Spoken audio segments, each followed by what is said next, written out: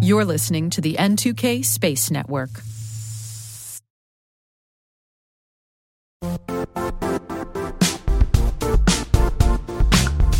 Don't struggle to align your organization's cybersecurity with business risk. Get the only solution that goes beyond reacting to threats with vulnerability and risk monitoring. You need the next evolution of MDR, and only Critical Start delivers it. Critical Start doesn't just monitor and respond to threats. They put you in control by detecting suspicious activities, quickly responding to contain threats, and identifying your most critical assets and protecting them against vulnerabilities and exposures. With continuous visibility, expert guidance, and measurable risk reduction, Critical Start has redefined what it means to manage cyber risk. Demonstrate provable security maturity to your leadership while positioning your program to achieve the greatest risk reduction per dollar spent. Stop fearing risk and start managing it with Critical Start. Visit criticalstart.com and request a demo today. That's criticalstart.com.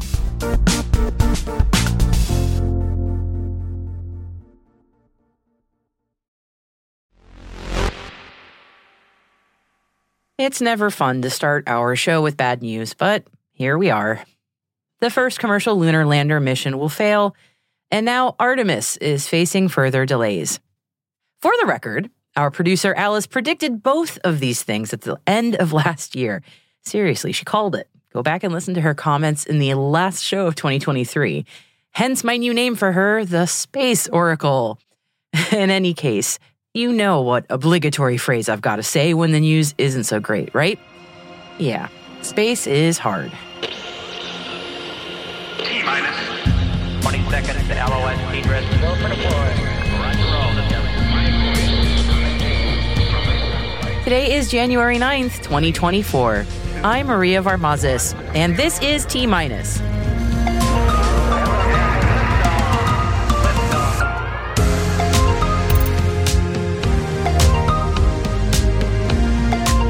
NASA outlines setbacks to the Artemis missions.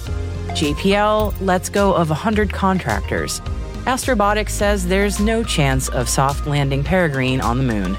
But on a much brighter note, our guest today is Anurita Chandola, a textile artist who has transitioned into a spaceware designer. It's a great chat, so definitely stick around for the second part of the show.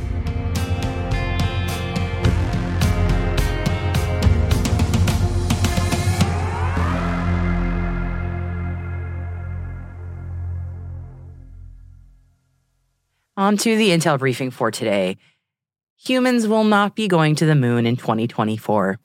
That's the main headline that came out of a media briefing today held by NASA. NASA is adjusting its schedule for Artemis 2 to September 2025, and that's the crewed mission that will go around the moon. And as for the Artemis 3 mission, it is delayed to September 2026. Artemis 3, as a reminder, will land the first humans on the moon since the 1970s, if China doesn't get there first, that is. Meanwhile, NASA Administrator Bill Nelson says Artemis 4, quote, remains on track for September 2028. NASA says safety is the priority of the space agency and that they will launch when they are ready and not before. The space agency outlined areas that have provided sources of learning for them. First is from Artemis 1, and the performance of the heat shield on the Orion capsule experienced an unexpected phenomena. The shield performed as expected, but there was some charring and debris that was not in the original models that need further examination. They want to achieve 100% understanding of the phenomena before putting humans in the capsule. Other areas involve hardware. Firstly, life support valves did not pass the Artemis 3 design flow. In particular, issues were found with the CO2 scrubbing. NASA says they're working to resolve these issues. The other issue is in the Lockheed Martin-built Orion crew capsule's batteries. Deficiencies were shown in the performance, but NASA says they do not have a path forward for resolving these issues just yet. The overall message was that further delays may happen with the Artemis missions, while crew safety remains their main priority.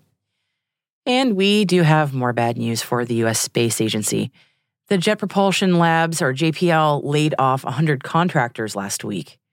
NASA says it will scale back part of the first ever effort to bring pieces of Mars to Earth after a cost-cutting order from the agency's administration that U.S. lawmakers called short-sighted and misguided. The move is in response to budget concerns. That fiscal year budget is still under dispute at the U.S. federal government level. The Mars Sample Return Mission budget is possibly going to be set at $300 million in this fiscal year, just 36% of the previous year's $822 million budget, and less than one-third of the $949 million that the Biden administration requested for the program. Last week's layoffs at JPL of contract employees, along with a hiring freeze, are part of a lab-wide effort to reduce spending.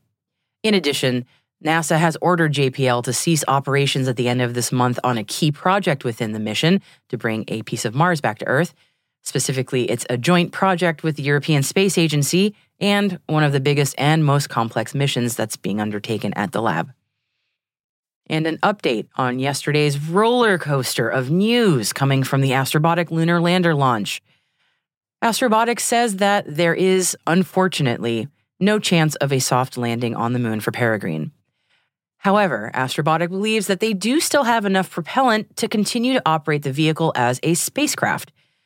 The team has updated its estimates and expects to run out of propellant in about 40 hours. That's 40. And that's a time estimate provided at lunchtime today, East Coast time. The team continues to work to find ways to extend Peregrine's operational life.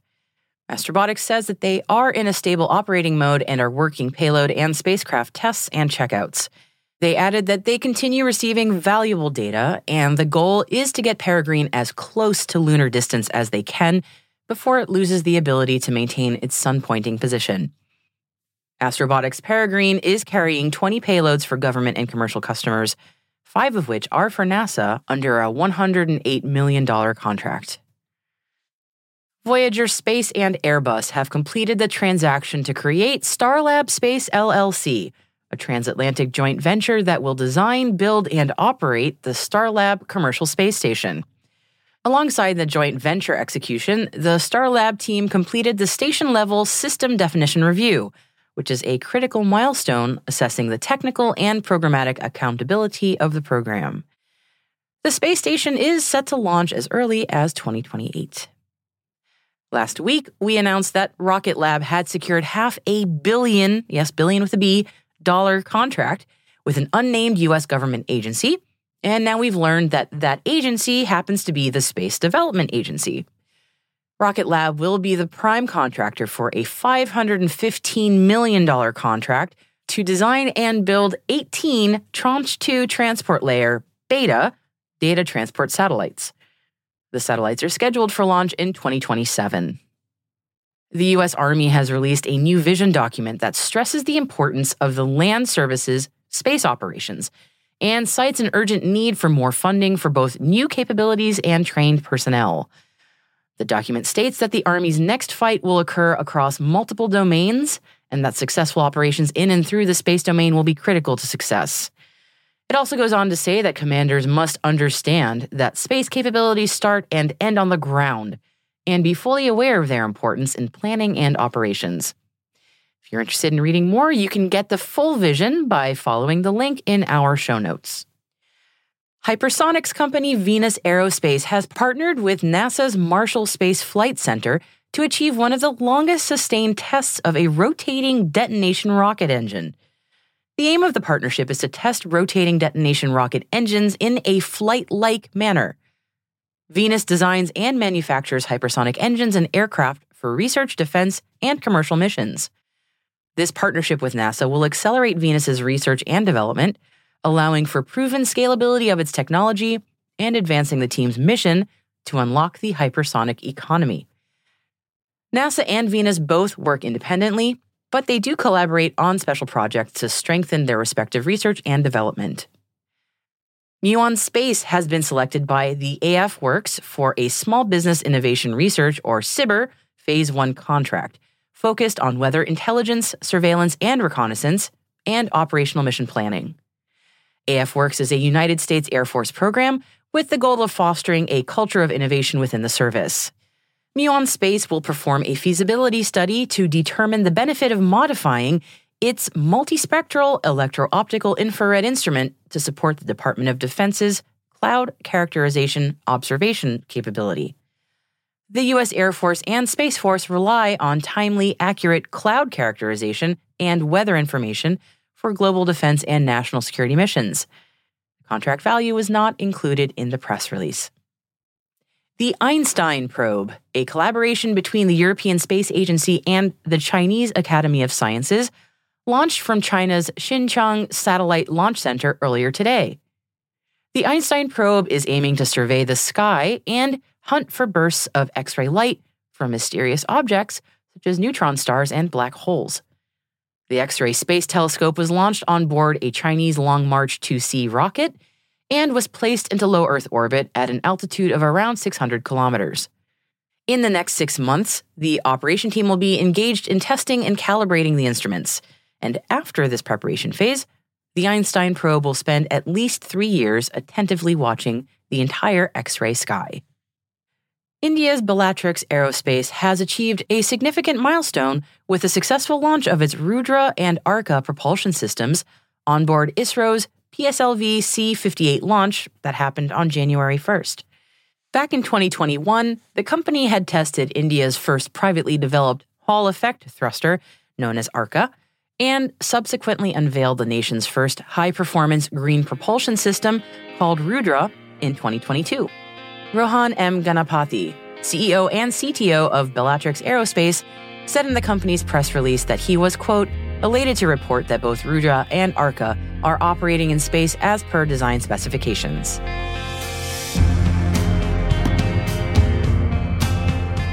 That concludes our briefing for today. We give you the top lines, and you can learn more about the stories by following the links in our selected reading section of our show notes. We've included a piece on the NASA Tech Leap Prize for you, and you'll find all those links and more on our website. Just head on over to space.n2k.com and click on this episode title. Hey T-Minus crew, if you're just joining us, welcome!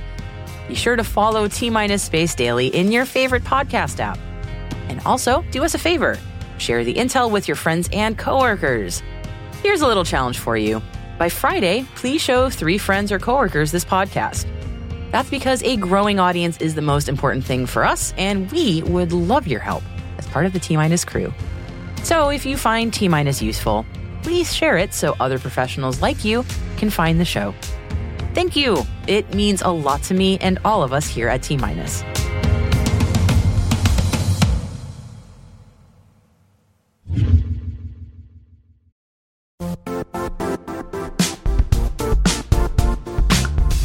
The IT world used to be simpler. You only had to secure and manage environments that you controlled. Then came new technologies and new ways to work. Now, employees, apps, and networks are everywhere. This means poor visibility, security gaps, and added risk. That's why Cloudflare created the first-ever connectivity cloud. Visit cloudflare.com to protect your business everywhere you do business.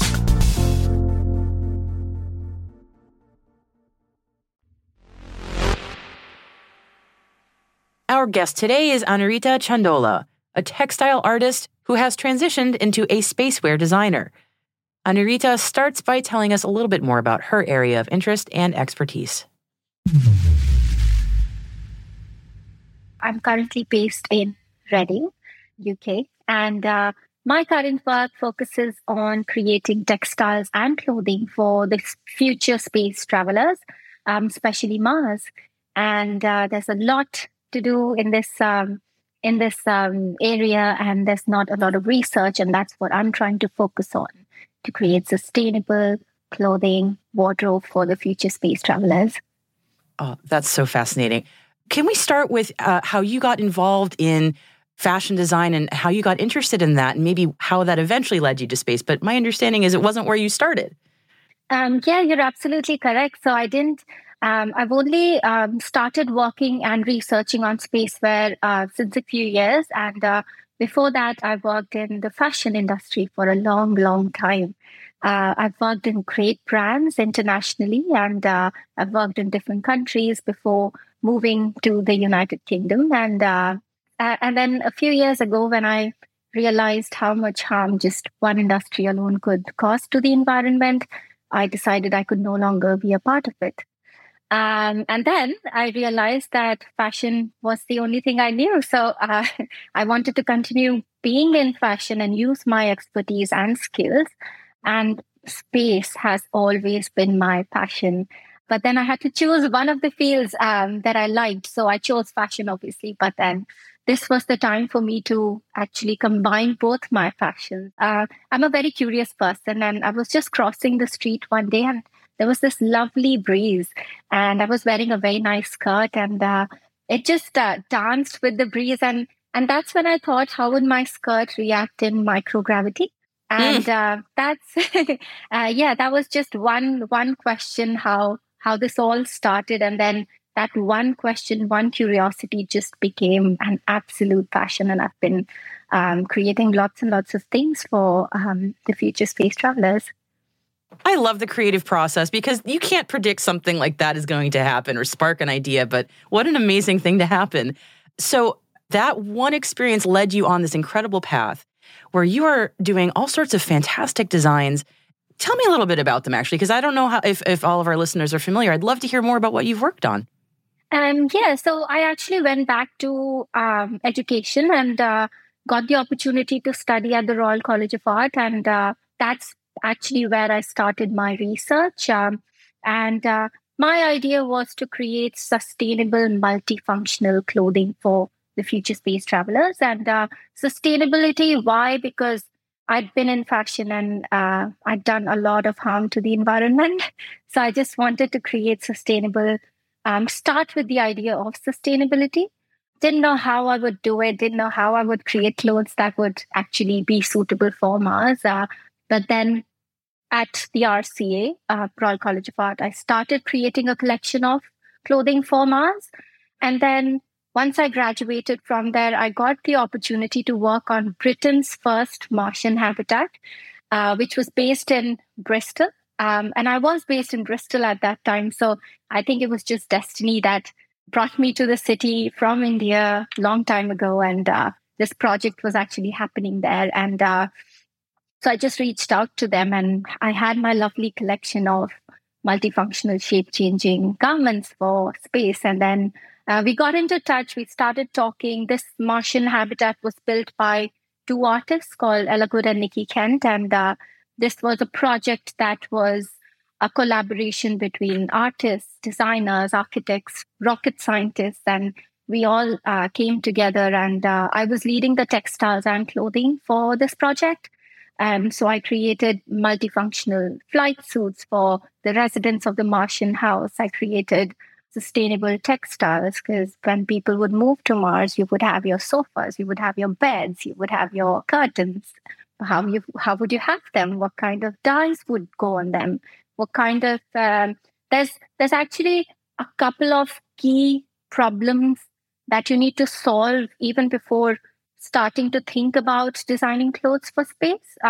One of them is sustainability, of course.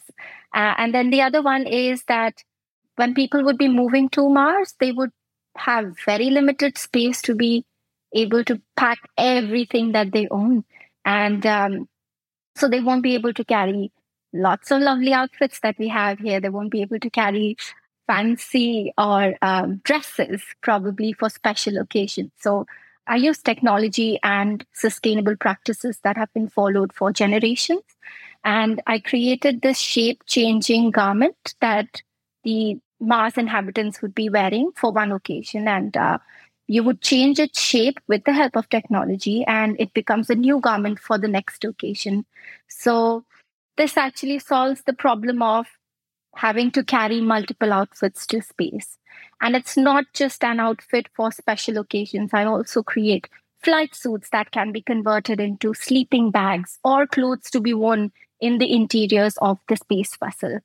And all of these involve zero waste cutting method, which is a method where you cut the fabric, which is the first stage of creating a garment, in a way that there's no waste, basically.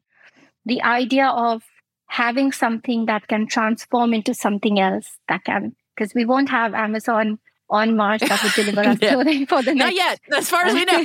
Not yet. Not yet. So, and it might be a long time before we can actually have our first made on Mars garment. So, imagine if we just carried a couple of garments that constantly kept changing into something else, would just solve the problem of carrying multiple outfits to space. And then the other really key important aspect to keep in mind is sustainability. But I just don't say organic cotton is the solution, but even the fiber or the dye that would go into creating this garment would be very important. I'll give you an example. It's a very short story. You might already know about it, but No, I'd love to hear it. Yeah. good. Okay. So NASA did an experiment a few years ago where they were simulating an environment that you would have on Mars. And a crew of 6 astronauts were living in the habitat. They were experimenting every day and successfully growing plants. And the aim was to identify the minimum amount of resources you would need to survive in an off-planet colony. And the crew was living in the habitat for 80 days, and they broke all the records. And to celebrate this event, NASA printed some iron-on T-shirts, just the regular T-shirts that we have here, and sent them into an enclosure via an airlock, exactly how you would have things on Mars. I don't know what they said, but probably, yay, congratulations. I'm not sure what they said, but I'm guessing this is what they said. And what happened next was very surprising. Within 24 hours, all the plants that they were successfully growing inside the habitat suddenly died. And it took them a while to realize that the iron-on T-shirts that they had worn had released tiny amounts of formaldehyde that was just enough to knock the balance of the biosphere. I have never heard this story. My goodness. Fragile ecosystem, but Mike, talk about bringing something in that you could not have. I'm a bit stunned. That's incredible. But wow, unintended consequences for sure. When you've talked about the sustainability and the different fibers, so this is where I'm going to be. I'm very out of my lane, but I do home sew. Oh, and, good. Okay. Yeah, so I know a tiny bit, very, very tiny. But I'm thinking about the type of fibers that would be used. I mean, would we just assume that everything's going to be polyester based or plastic based, or are there natural fibers that make more sense? I'm really curious about this because I'm wearing cotton at the moment, admittedly, and I often wear wool. I live where it's cold, so wool is a big thing for me. But so often when I think of the very functional, practical outfits that we've seen astronauts wearing, it's usually just a plasticky flight suit. Is that destiny, or are there other options? I think there are other options. And I also think that polyester is just not suitable for this world. It just wouldn't biodegrade. And just because I've worked in fashion, I know how much harm it's causing to the environment. And I also know that the dyes, we all are wearing those T-shirts here on Earth. Earth's atmosphere is much bigger compared to that what we would be having on Mars or in that Martian habitat. But it doesn't change the fact that it is slowly absorbing these chemicals. So I think to be able to make polyester on Mars, you would need lots of natural oils, or which might not be possible there. So I think, and this is what my research is focused on, to use very sustainable natural fibers that would last you for a long time. And then once they get really old, convert them into something else. And then once that has happened and it's come to end of its life, just feed them to your plants, so they would biodegrade. We've caused enough harm on this planet. We shouldn't even think about causing harm to another planet, and also reconsider the way we live on Earth. And I think my research has unraveled so many things about my practice that I had in fashion that I just took for granted. I've always been into sustainable fashion, but now if thinking back or going back into that time, I would do so many things differently.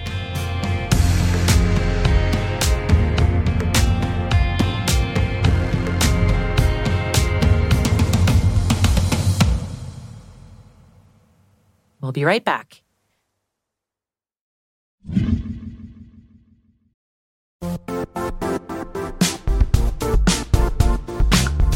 And now, a word from our sponsor, Zscaler, the leader in cloud security.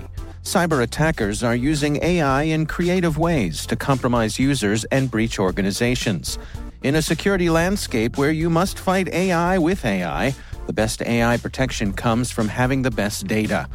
Zscaler has extended its zero-trust architecture with powerful AI engines that are trained and tuned by 500 trillion daily signals. Learn more about Zscaler Zero Trust Plus AI to prevent ransomware and AI attacks. Experience your world secured. Visit zscaler.com/zerotrustai.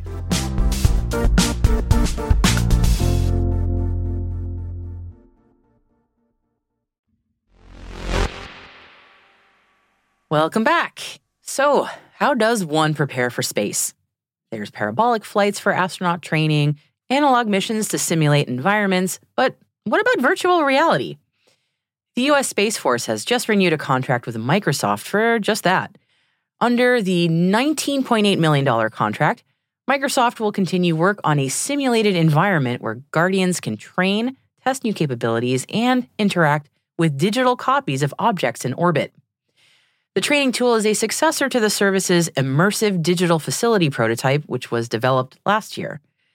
The new product is called the Integrated Immersive Intelligent Environment, or the I3E, and is an augmented reality space simulation powered by the company's HoloLens headsets.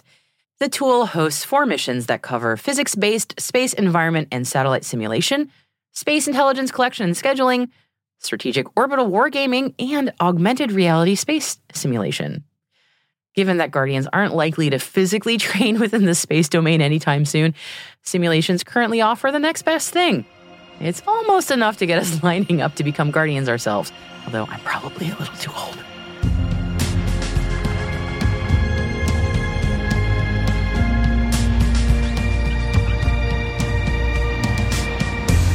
That's it for T-Minus for January 9th, 2024. For additional resources from today's report, check out our show notes at space.n2k.com. We're privileged that N2K and podcasts like T-Minus are part of the daily routine of many of the most influential leaders and operators in the public and private sector, from the Fortune 500 to many of the world's preeminent intelligence and law enforcement agencies. This episode was produced by Alice Carruth, mixing by Elliot Peltzman and Trey Hester, with original music and sound design by Elliot Peltzman. Our executive producer is Jen Ivan. Our VP is Brandon Karp. And I'm Maria Varmazis. Thanks for listening. We'll see you tomorrow.